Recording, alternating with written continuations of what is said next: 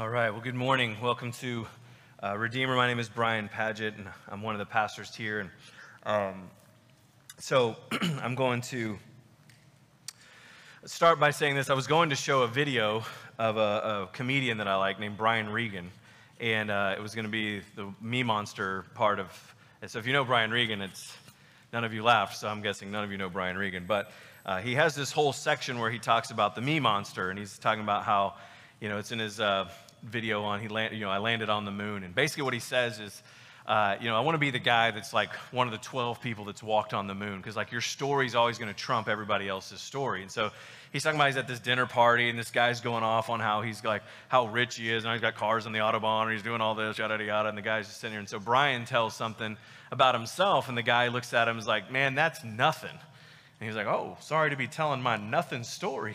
By all means, you have the floor. So he's like, just imagine if you're one of the people that's walked on the moon, right? And this guy's just rattling off all this stuff, and you just sit there slowly eating, and you're like, I walked on the moon, And so you kind of shut that dude down. But he talks about we all have this like me monster, right, within us. And so where we're going this morning it's part 2 of last week. So last week was Glory Thieves part 1. This week's Glory Thieves part 2.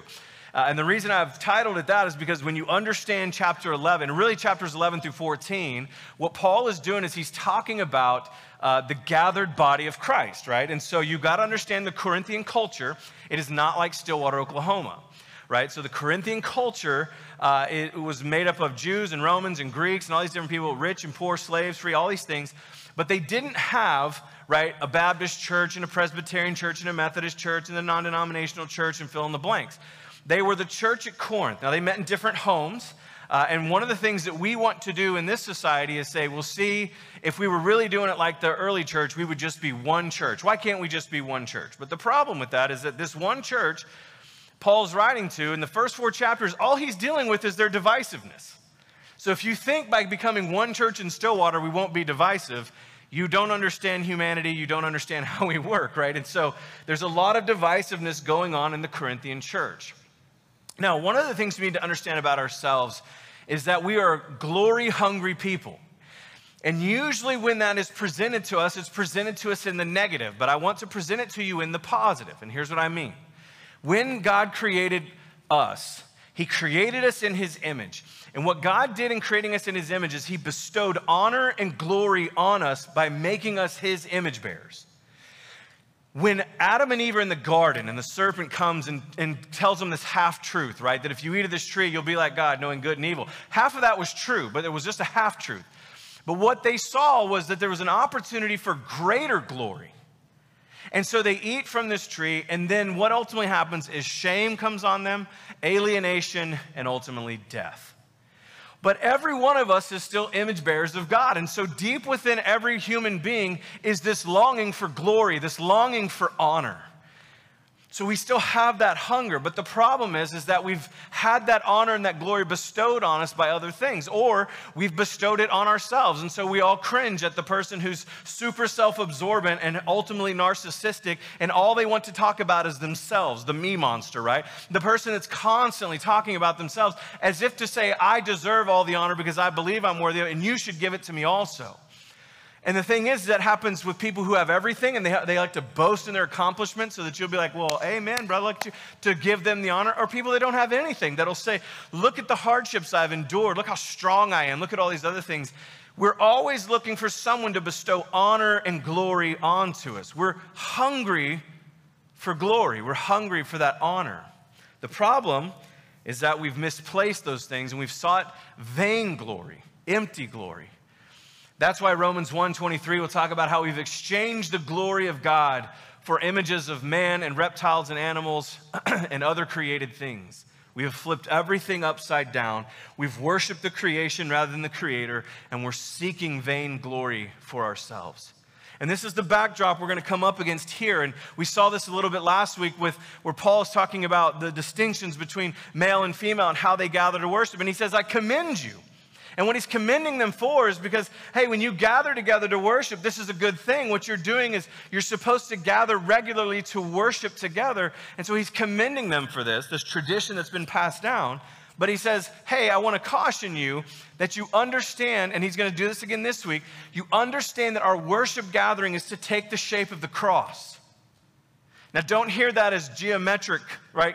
We don't have to come in here and sit in a style that looks like a cross. That's not what he's going for. Our buildings don't have to be shaped like a cross, where we have this going on. When we say the shape of the cross is to take on the cruciform life, meaning our worship should be a cruciform shape, meaning that we take on Christ's demeanor as he approached the cross, and the way Christ is was just humility, which is giving up our rights and our freedoms and our preferences for the sake of the other. To outdo one another, as Paul will say in Romans 12:10, in showing honor to one another. Now, we're not an honor and shame culture. We are more than we think we are. That's why people don't know how to handle cancel culture. I mean, like, we're like, cancel culture, how is this a thing? And I'm like, yeah, the whole honor and shame society is like around the world are going, yeah, what's your problem? Like, that's been going on forever.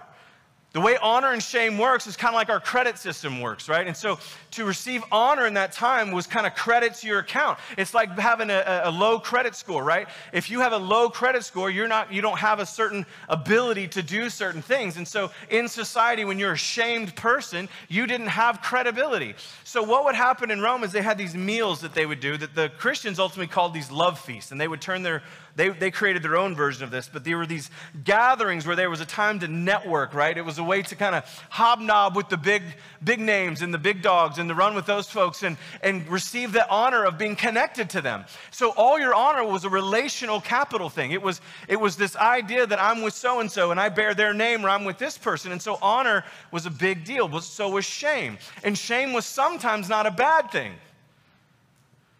We've got to be careful when we say, well, shame is always bad. Shame's not always bad. Shame can be corrective, and shame had good aspects. But there was this level of shame that made you despised and unwanted and worthless. And that's the backdrop we go into. And I want to read verses 17 through 22 as Paul writes this. And I want you to hear his emotion, right, as he's responding to them. He says, but in the following instructions, I do not commend you. So remember, last week he was commending them. This week, he has no praise for them. In the following instructions, I do not commend you, because when you come together, it is not for the better, but for the worse. For in the first place, when you come together as a church, I hear there are divisions among you, and I believe it in part, for there must be factions among you in order that those who are genuine among you may be recognized. When you come together, it is not the Lord's Supper that you eat, for in eating, each one goes ahead with his own meal. One goes hungry, another gets drunk. What? Do you not have houses to eat and drink in? Or do you despise the church of God and humiliate those who have nothing? What shall I say to you? Shall I commend you in this? No, I will not. Now let's stop there. What is Paul addressing? There's two things. One, he's like, I'm not praising you. Because when you get together, it is not for better, it is for worse. That's encouraging. Now, he's just commended them for gathering together last week, right? Hey, I praise you, man. Like you're keeping these traditions. This is a good thing, what you're doing. But now he's going, here's the thing that I would tweak about your gathering. Here's the thing that I despise about your gathering. And I don't commend you for this. Because when you get together, it is for worse. Why? Two reasons. One, you're divisive.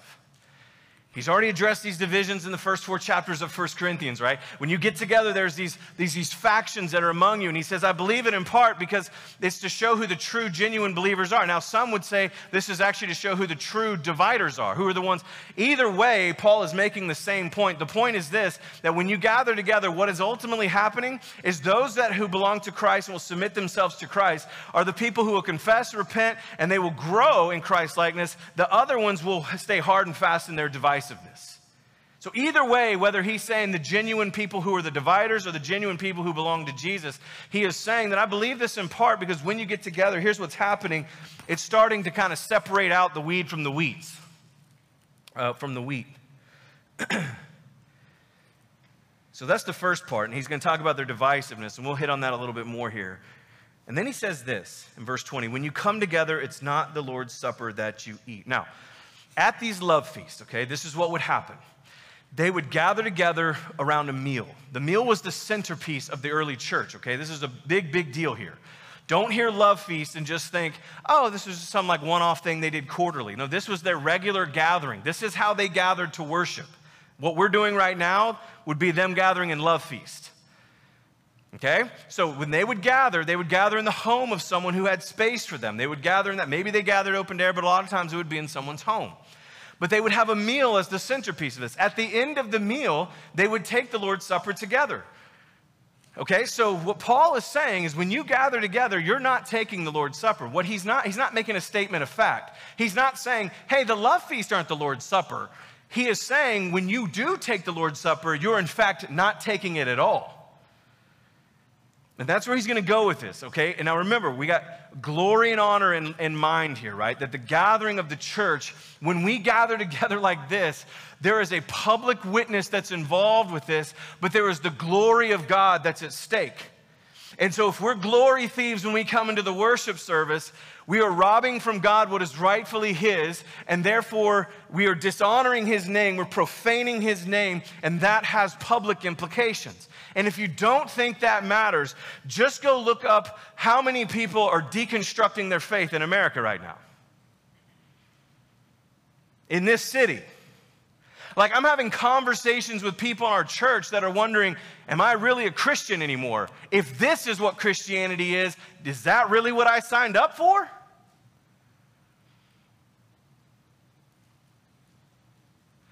And I watch pastor after pastor after pastor, well, if they left us, they were never with us. And all I hear in my head is Matthew 18, where Jesus says, if you lead one of these little ones astray, it would have been better for you to tie a millstone around your neck and throw yourself into the sea.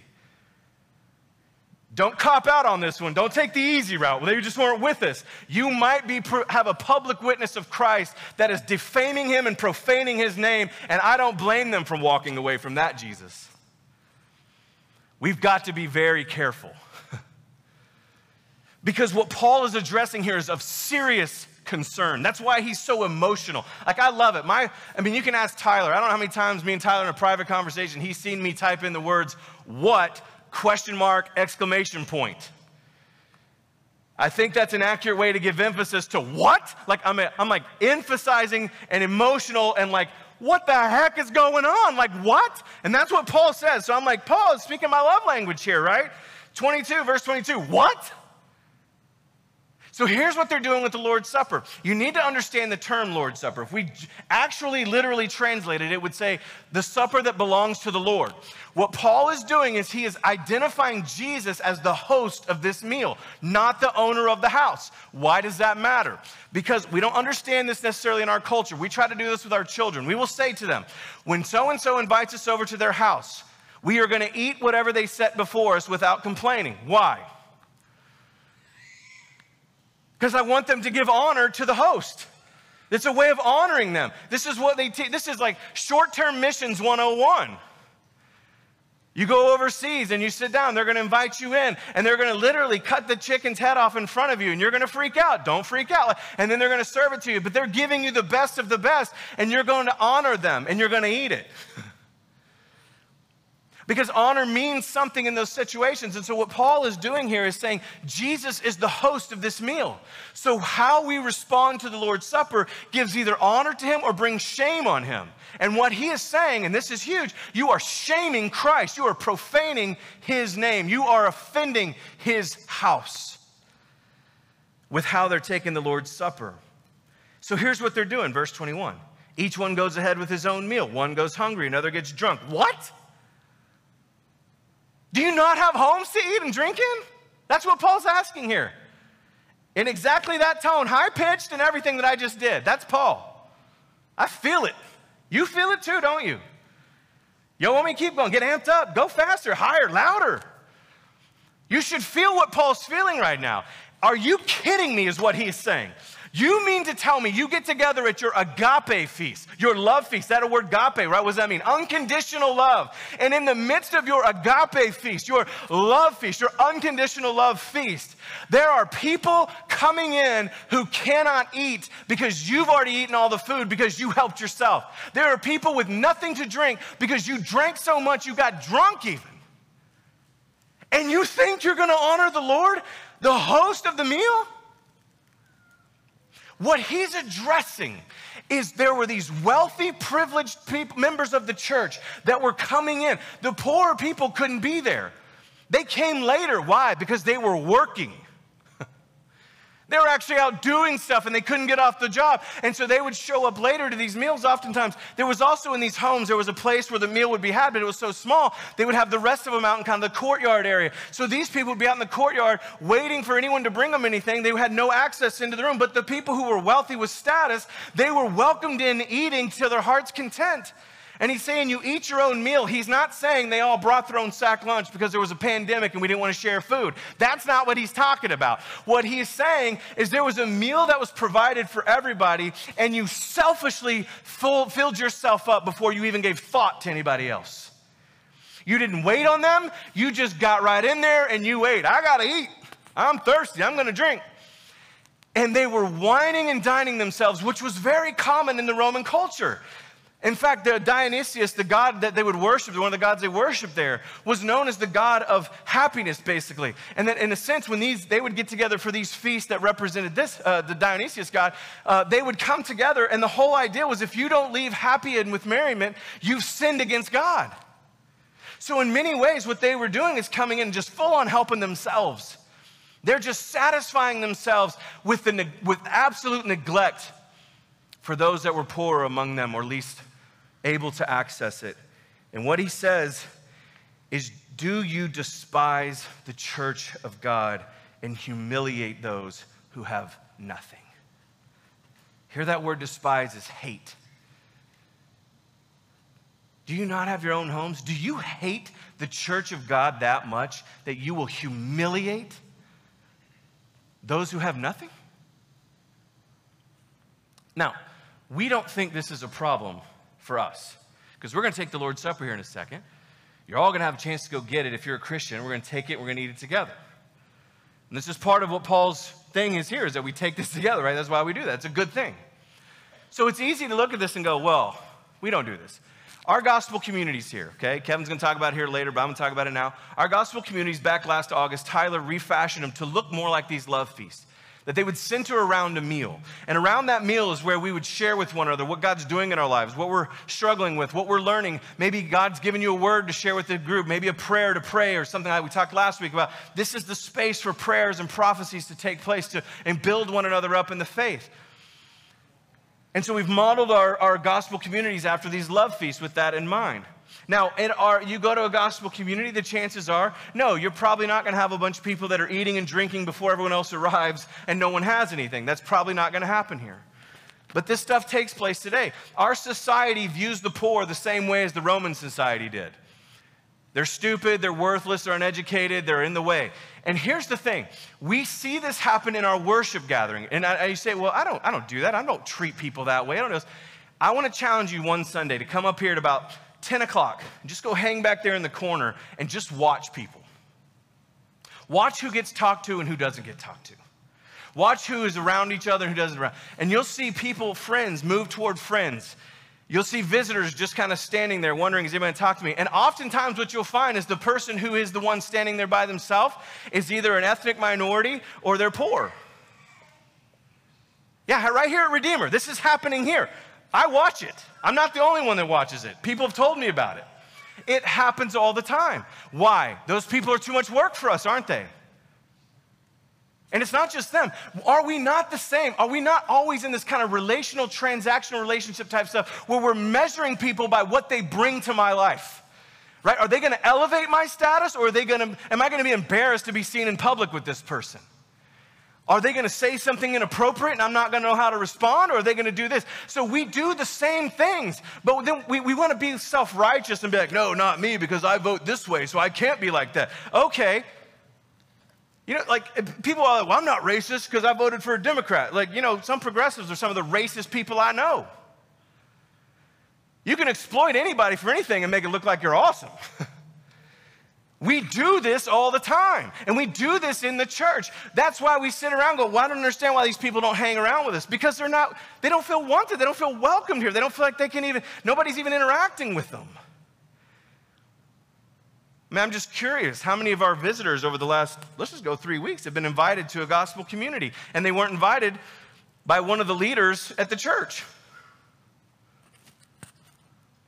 Do we do this? Do we welcome people in, or do we measure them up? We do that. We do both. I think it happens both ends. So we got to understand, we can't just look at this and be like, well, I'm glad we're not like the Corinthian church. We're way more like the Corinthian church than we want to be. But why is Paul saying all this? Look at verses 23 through 26. And this is going to sound very familiar if you've been here, because we do this every Sunday at communion. We read this text. He says, "For I received from the Lord what I also delivered to you, that the Lord Jesus on the night when he was betrayed took bread. And when he had given thanks, he broke it and said, 'This is my body, which is for you. Do this in remembrance of me.' In the same way also he took the cup after supper, saying, 'This cup is the new covenant in my blood. Do this as often as you drink it in remembrance of me. For as often as you eat this bread and drink the cup, you proclaim the Lord's death until he comes.'" Now, verses 23 through 25 there.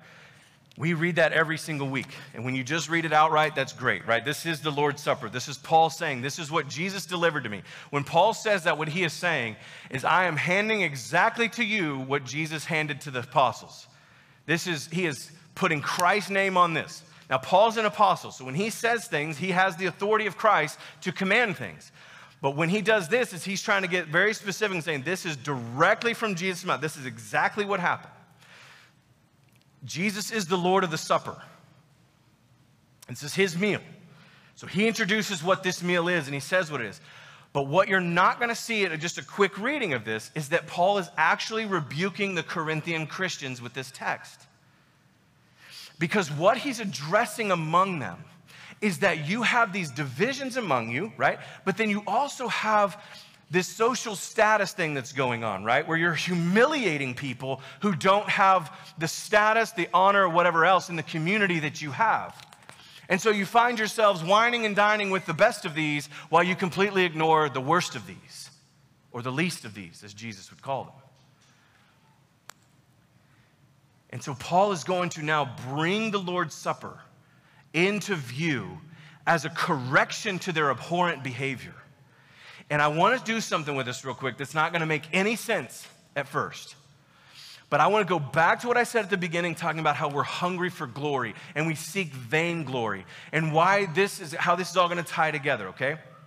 Paul has already addressed in chapter 10, I want to read this again, verses 16 and 17. He's already talked about the Lord's Supper before he's even gotten to this. Listen to 1 Corinthians 10, verse 16 and 17. He says, "The cup of blessing that we bless, is it not a participation in the blood of Christ? The bread that we break, is it not a participation in the body of Christ? Because there is one bread, we who are many are one body, for we all partake of the one bread."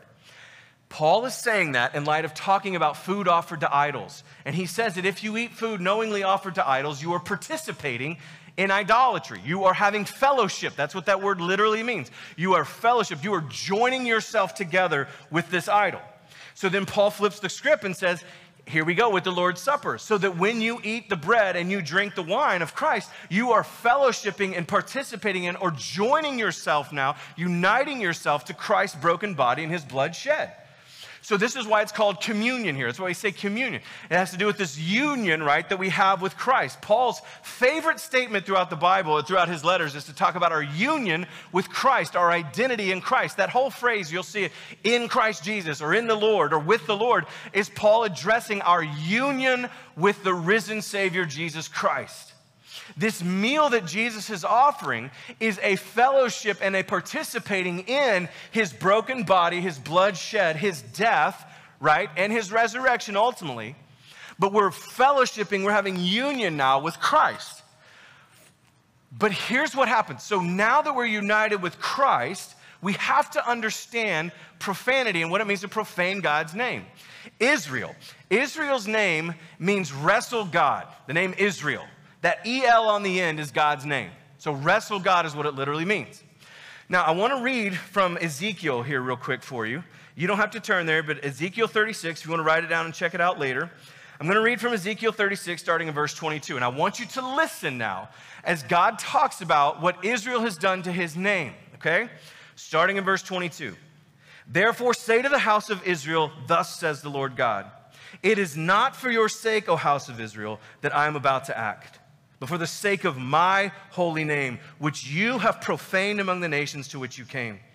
And I will vindicate the holiness of my great name, which has been profaned among the nations, and which you have profaned among them. And the nations will know that I am the Lord, declares the Lord God, when through you I vindicate my holiness before their eyes. Now, 3 times in those two verses, you hear the phrase, profane my name.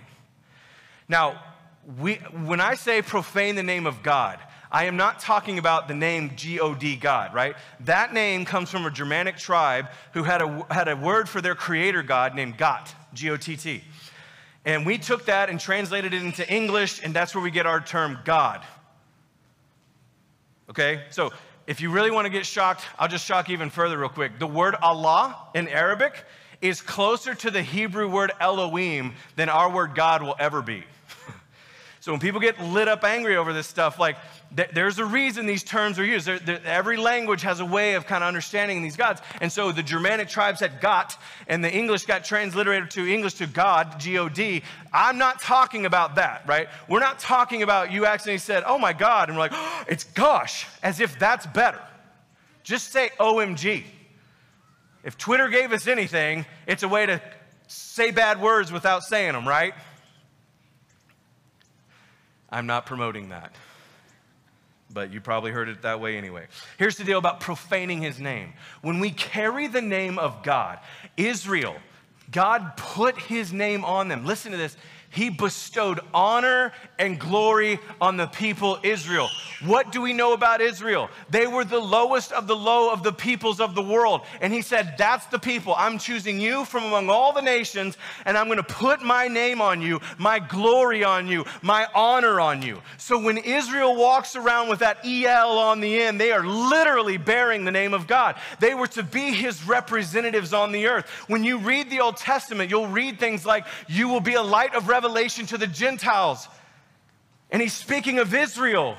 And you're going, wait, he's not speaking of Jesus. He's speaking of a whole people. He's speaking of both. He is speaking of Israel, but when Jesus comes, what's revealed is that Israel was never going to be the sufficient Savior. We were always looking for one who would take on true Israel. And so Jesus now bearing God's name, he is God in the flesh. He comes, and what he does is he now lays down his life, lays down his rights, lays down his freedoms, lays down his power, lays down his authority, and lays it all down bear on the cross in humility, taking our sin and shame, so that all who now trust in Christ, he bestows the honor of being named after God once again. You belong to him. This is what the Lord's Supper is representing. Our union with God. We now have been bestowed with this great glory and honor because he's given us his name, his character. We represent him on the earth. That's a really good thing that's going on there. But Israel in this case has profaned his name. How? How did Israel profane his name everywhere they went? Why are they getting sent into exile? Because they were unjust. They were oppressive. And I don't need Marxism to tell me that. The Bible says it. They were oppressive. They were unjust. They were inhumane. They were evil. They constantly sought to be like the world around them, never truly looking to the Lord and trusting him. And God says, everywhere I sent you among the nations, you profaned my name. They did not reflect his name, which is this, that he's gracious and compassionate, slow to anger, rich in love. That's the famed name of God. That's who he is. And Israel did not display that to the nations. And so God says, you have profaned my name everywhere you've gone, but I'm going to show myself holy through you. Now listen to the next part of Ezekiel. Starting in verse 24. I will take you from the nations and gather you from all the countries and bring you into your own land. I will sprinkle clean water on you, and you shall be clean of all your uncleanliness. And from all your idols I will cleanse you. And I will give you a new heart. And a new spirit I will put within you. And I will remove your heart of stone from your flesh and give you a heart of flesh. And I will put my spirit within you and cause you to walk in my statutes and be careful to obey my rules. You shall dwell in the land that I gave to your fathers, and you shall be my people, and I will be your God. And I will deliver you from all your uncleanness, and I will summon the grain and make it abundant and lay no famine upon you. I will make the fruit of the tree and the increase of the field abundant, that you may never again suffer the disgrace of famine among the nations. Then you will remember your evil ways and your deeds that were not good, and you will loathe yourselves for your iniquities and your abominations. It is not for your sake that I will act, declares the Lord God. Let that be known to you. Be ashamed and confounded for your ways, O house of Israel. Thus the Lord God, on that day, he says, I will cleanse you from all your iniquities. I will cause cities to be inhabited, and the waste places shall be rebuilt. And the land that was desolate shall be tilled, instead of being the desolation that was in the sight of all who passed by. And they will say, this land that was desolate has become like the Garden of Eden, and the waste and desolate and ruined cities are now fortified and inhabited. Then the nations that are left all around you shall know that I am the Lord. I have rebuilt the ruined places and replanted that which was desolate. I am the Lord. I have spoken, and I will do it. Now, what is that? That is, in Ezekiel, the new covenant that God is going to make with his people. Jesus says, this is my blood in the new covenant, of the new covenant. He's ushering in this new covenant where I'm going to cleanse you of your uncleanliness. I'm going to take out your heart of stone. I'm going to give you a heart of flesh. I'm going to put a new spirit within you. I'm going to put my Holy Spirit within you to teach you to walk in my ways. I'm going to rebuild the desolate places. I'm going to replant the wasted grounds. I'm going to rebuild the uninhabited cities. He's the restorer of broken things. He's the one that takes the dead and brings it back to life. This is the new covenant. And what he is saying in this new covenant is that you are going to be my people. You are going to bear my name. And I am going to show myself holy. How? Through you before their eyes. Meaning he is interested in our holiness, not because of just your holiness, but because it proclaims his holiness to the world. Through a transformed life, God is going to put on display for all the powers and principalities and every human eye out there what God has the power to do through his people. This is the new covenant. Now, I'm sure you're going, what in the world does this have to do with the text? What Paul's rebuke is that he is saying, when you gather together for the Lord's Supper, you are profaning the name of God like Israel was doing. Because when you gather together, you are completely missing what the whole supper's all about. It's not about you. It's not about me. Look, I get we live in expressive individualism land. So this is going to be a tough one for us to swallow. But what Paul is saying is that the Lord's Supper does not just unite you to Christ, it unites us to one another. So when you, just like last week, when you dishonor the poor among you, when you dishonor the vulnerable among you, when you trample the people in your congregation like we're seeing happening across the U.S. because their immune systems are weak and we say, stay home and do your thing. Let the healthy get on living. You trample the poor and the weak. That's not what this is about. This is about looking like Christ. This is about laying ourselves down, honoring the other person. How much lower do I need to go to give you honor? If I need to give up this, I will give it up. If I need to throw this aside, I'll throw it aside. If you need help, we're here to help. You're not charity, you're family. Poor people are afraid to ask the church for money. They have to make up excuses. You know how many times me, Tyler, and Kevin this last year have heard, hey, we're going to come to church. Also, we need some money. I'm like, stop telling me you're coming to church. It's because people in this town have told them, if you want your electric bill paid, show up on Sunday morning. Our pastor's kind. If you'll walk to the front, I bet he'll pay it. You think I'm making that up? True story. Heard it from a pastor's mouth. What are we doing? What about the poor among us? We get excited reading Acts chapter 2. They had everything in common. No one had needs. They just brought their needs to the table, and people met them. People sold houses in order to meet needs. We're terrified to ask for help because the church is notorious for treating people like they're charity. What is wrong with us? I feel Paul. What? What are we doing? Do we despise the church of God and humiliate those who are without among us?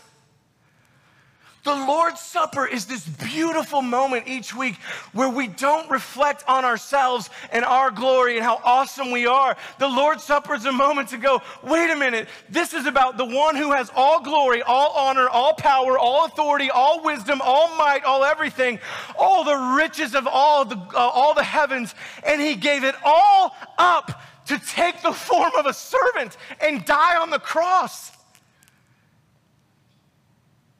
When you take communion each week, do you feel that weight? Do we dishonor God in taking this? Yes, you may say, but I just lifted my hands and worshiped, and I understood the sermon, and I believe in Jesus, so I took the communion, and it was great. But what if you're dishonoring your brother or sister in Christ? What he's saying is, if you're dishonoring them, you're dishonoring God. It doesn't matter how you feel on the inside. This is exactly what we talked about last week. How do we rob God of his glory? By robbing one another of honor. By not giving honor to one another. By not showing dignity and respect and honor to one another.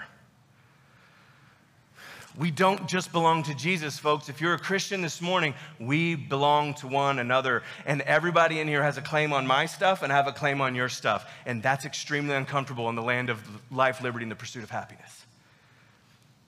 But I don't really care about the Constitution when I read the Bible. I submit to a king and a kingdom. And we have to do the same thing. To live as a distinct people in the world. Now, that's why Paul's laying this out. It's a rebuke. You're not taking the Lord's Supper. You're just eating bread and drinking wine. That's what he's saying. Just like if you get baptized and you're not a Christian, you just took a bath. That did nothing. There's nothing there. If you don't really believe in Jesus, you just got wet. And if you don't really do this right, you're just drinking and eating stuff. But for it to be the Lord's Supper, who the Lord belongs to him, he's the host. Then to honor the host, we honor his way, the cruciform way. We defer to others. We become the servant of those who are lesser or seen as lesser. That's what Kevin's going to talk about the next couple weeks in chapter 12. Paul talks about how the body has many members of the body, right? The eye can't say to the foot, I don't need you, or the hand can't say to the foot, well, I don't need you. But he's going to talk about these dishonorable parts. And he talks about how do we show honor to them? They need honor. So it's imperative that the ones who have the honor give honor to those. They defer. In verse 26, that's why Paul says, you proclaim the Lord's death until he comes. Here's what this means. When Jesus returns, he comes as Christus Victor. He already is the victor, okay? But we love to talk about Jesus as the victor right now. We need to understand that to be united with Christ right now, we are united with him in his suffering and his death. That's what's supposed to shape our life, not power and strength and victory, like American Christianity so often propagates. No, it's humility. It's suffering, it's serving. And when Jesus returns, we will reign with him forever and ever. But that path is a path. We proclaim the Lord's death until he comes. We proclaim his suffering. We proclaim his death. So when we take communion, we're reminding ourselves as we take that down that we're to walk in the humility of Christ, in the suffering servantness of Christ, toward one another and toward the dying world. Now listen how Paul ends it. Whoever therefore eats the bread and drinks the cup of the Lord in an unworthy manner will be guilty concerning the body and blood of the Lord. Let a person examine himself then, and so eat of the bread and drink of the cup. For anyone who eats and drinks without discerning the body eats and drinks judgment on himself. That is why many of you are weak and ill, and some have died. But if we judged ourselves truly, we would not be judged. But when we are judged by the Lord, we are disciplined so that we may not be condemned along with the world. So then, my brothers, when you come together to eat, wait for one another. If anyone is hungry, let him eat at home, so that when you come together, it will not be for judgment. About the other things, I will give you directions when I come. So Paul says this, is how he wraps it up. The call on them then, when you come together, is to judge yourselves. Examine yourselves. That's what he's saying. Because he says, if you're not going to do it, God will. God cares too much about his name and his honor and his glory to allow you to continue to go around profaning it without any judgment. And we see that playing out here, right? So it says, you eat the bread, drink the cup in an unworthy manner. You're guilty. You will be guilty concerning the body and blood of the Lord. So he says, examine yourself. And so eat and drink before you eat and drink the cup. For anyone who eats and drinks without discerning the body eats and drinks judgment on himself. Now this is speaking twofold here. It's speaking of literally the body of Christ. You're profaning what he did on the cross for you. But he's also talking about discerning the body, the church, the body of Christ. When you go to take communion, do you put others in your mind? Do you consider others? Do you consider what it looks like? Have you dishonored them? This is where we examine ourselves. Is there someone here right now that you're kind of waging war with in your heart? Maybe communion needs to stop before you go talk to them and give honor, right? Find reconciliation, find some peace there, and do what we've been called to do. But we have to discern the body. Are there those among us that we're dishonoring? Are there those among us that we're mistreating? Are there those among us that we're neglecting? We need to be careful when we take this together, that we discern the body. Each of us individually, but us collectively too. But we also discern the body of Christ. Are we offending Christ's body? Are we offending the host of this supper, the Lord of the supper? Are we offending him with what we're doing? Are we kind of just nonchalantly going over there and taking it? Do you think, well, I'm not really a Christian, maybe I am, I'm just going to take it because I don't want to feel left out? Like, that would be a way of offending God. Like, this is not okay. And so judgment will come, he says. And he says, for those of you who haven't done this, this is why he's saying some of you are sick and weak and some of you have died. Now, what some people want to do with this is say that if you got sick, you got sin in your life. You don't have enough faith. You're not doing enough things. Jesus has already blown that out of the water when they said, is this man blind because his parents sinned or he sinned? He's like, neither one of them sinned. Why does it always have to be like that? Paul's already addressed that too. Not every sickness is tied to sin, but I do think there's a part here we need to pause for a moment and ask the question, is it possible that sickness could be a sign of sin in the body of Christ? And Paul's not even necessarily saying those who got sick are the ones that sinned or died or got weak.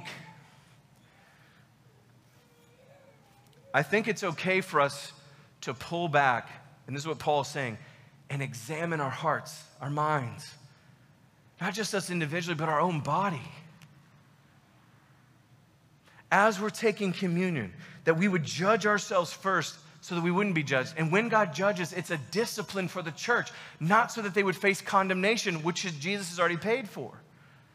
But he will judge his church and he will discipline her, and it will be extremely uncomfortable.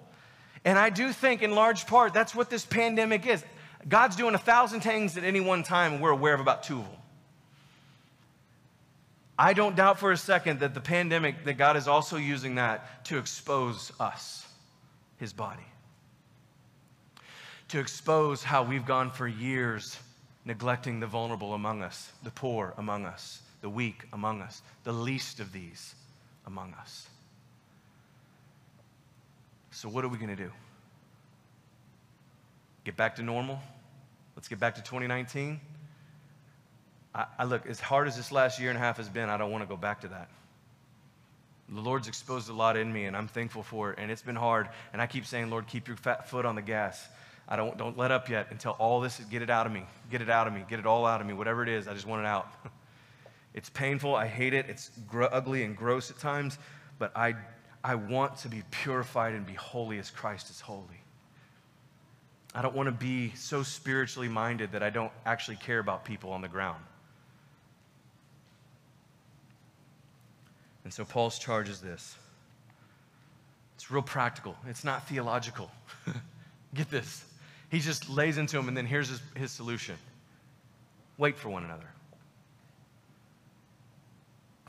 When you come together to eat, if you're hungry, eat at home. Wait for one another. Take this meal together with honor, not just to say that we did it, look how honorable, but for the public witness of Christ even. To give glory and honor to Christ because we understand he's the host. When we take this meal in a second, he's the host. He's welcoming us into this meal that he's offering to us for you to take participation in his life and his death and his resurrection. And to take it as people who now belong to one another. So when you come together, it will not be for judgment. Wait for one another. It's one of the many one another commands in the Bible. So here's where I want to leave us. I want to challenge us. We are glory thieves because we're hungry for glory. We seek vainglory. We're always kind of sizing everybody up. Look, I raised support for 15 years. So if you don't know what that means, I was with a campus ministry. I was with another collegiate ministry that traveled around. Even as a church planter, I've had to do this. I've had to go ask people, churches and and members of churches, for money. Right? Would you give $100 a month to support my ministry? And if you want me to just be gut honest with you, it was a lot of sizing people up. One of the biggest challenges I was ever given was, Brian, stay on your side of the table. You walk into some home and it looks massive and you're thinking, oh, I could ask easy $500 a month. This would be great. And the reality is they're in debt on everything in there and they're going, we can give you 25, and then you walk away angry. Right? So this is like, and I'm going, wait, what? Stay on my side of the table. Okay, stay on my side of the table. But it's really hard to do when you're rolling up and somebody's got a Lexus and a whatever other car, that I can't pronounce the name of it, in the car, driveway, and you walk in this big old building and you're asking for just $100 a month, going, I'm pretty sure they could fund the whole thing. It's hard. But you know what? I'm always on my best behavior. Like some of you get that. Like you feel the weight of that. Others, you don't know me enough yet. And you're like, best behavior? You seem like a nice guy. And so I don't know why you're laughing about that. I am. But here's the thing. It is within every single one of us to size people up. Like, who can help me advance, right? So we don't associate, like Paul says in Romans 12, with the lowly. But he calls us and commands us to associate with the lowly.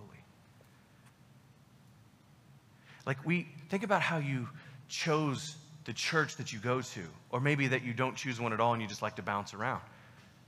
Right? Are we not oftentimes looking for the church that's going to affirm my political views, my stance on this issue or that issue, a church that's going to affirm, my theological thing here, my this, that, there. Oh, now it's like, which churches have masks, which churches don't have masks, all these other things. So it's like, we got all these issues that we're going, like, so we'll sit around and we'll go, what are we doing? We have options, right? So we have a culture that is providing us with opportunities to go and find the people that will then affirm everything we believe about ourselves and thus bestow honor and glory on you. And we have to be careful. I'm not saying you can't go to other churches. Look, some of you are visiting here, and you're going to find, man, this is not the church for me. That's fine. We encourage you, go to a local church and plug in. Be a part there. And don't go to a place where you just agree with everybody, because then you create echo chambers, and we see what that does. It's not good. It's good to have people that are older, younger, white, black, rich, poor, all of that, college students, non-college students, families, no families, married, not married. It's important that we have all those people, as it's part of helping us grow up into Christ, who is our head.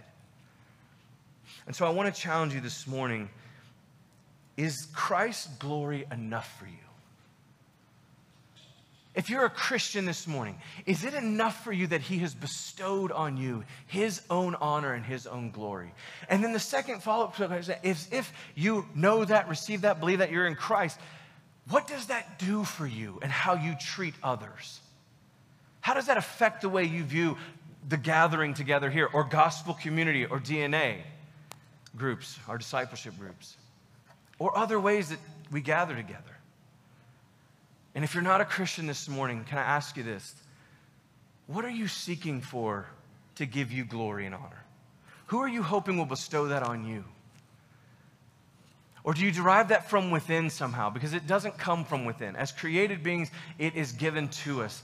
And God is saying, hey, you are alienated, you are in shame, cut off from me, but I have made a way in Christ Jesus. And that you, not only will be given life, you'll be given wholeness, and he'll bestow on you the same glory and honor that was bestowed on Christ after he was baptized, when the Father said, this is my Son with whom I am well pleased. And if you belong to Jesus in faith this morning, the Father is pleased with you.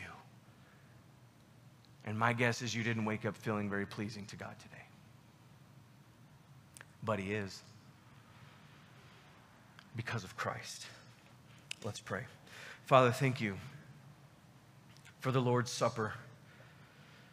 Jesus, thank you that you instituted this that night with your disciples. The night, Paul says, that you were betrayed. That you were betrayed.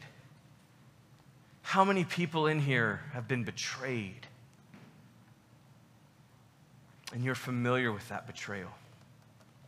And in the midst of that night, you laid out for us something that would be done in every church, in every country, among every people, in every language since.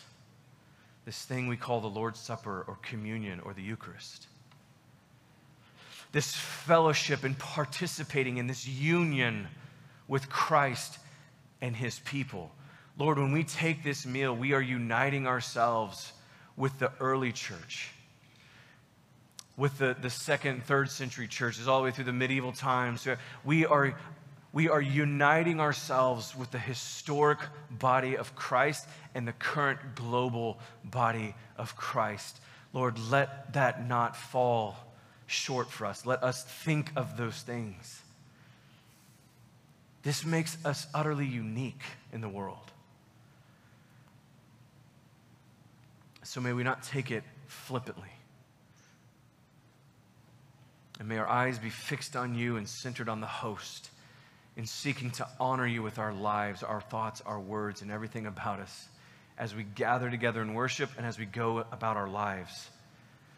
Let us be centered on Jesus Christ. It's in Christ's name I pray. Amen.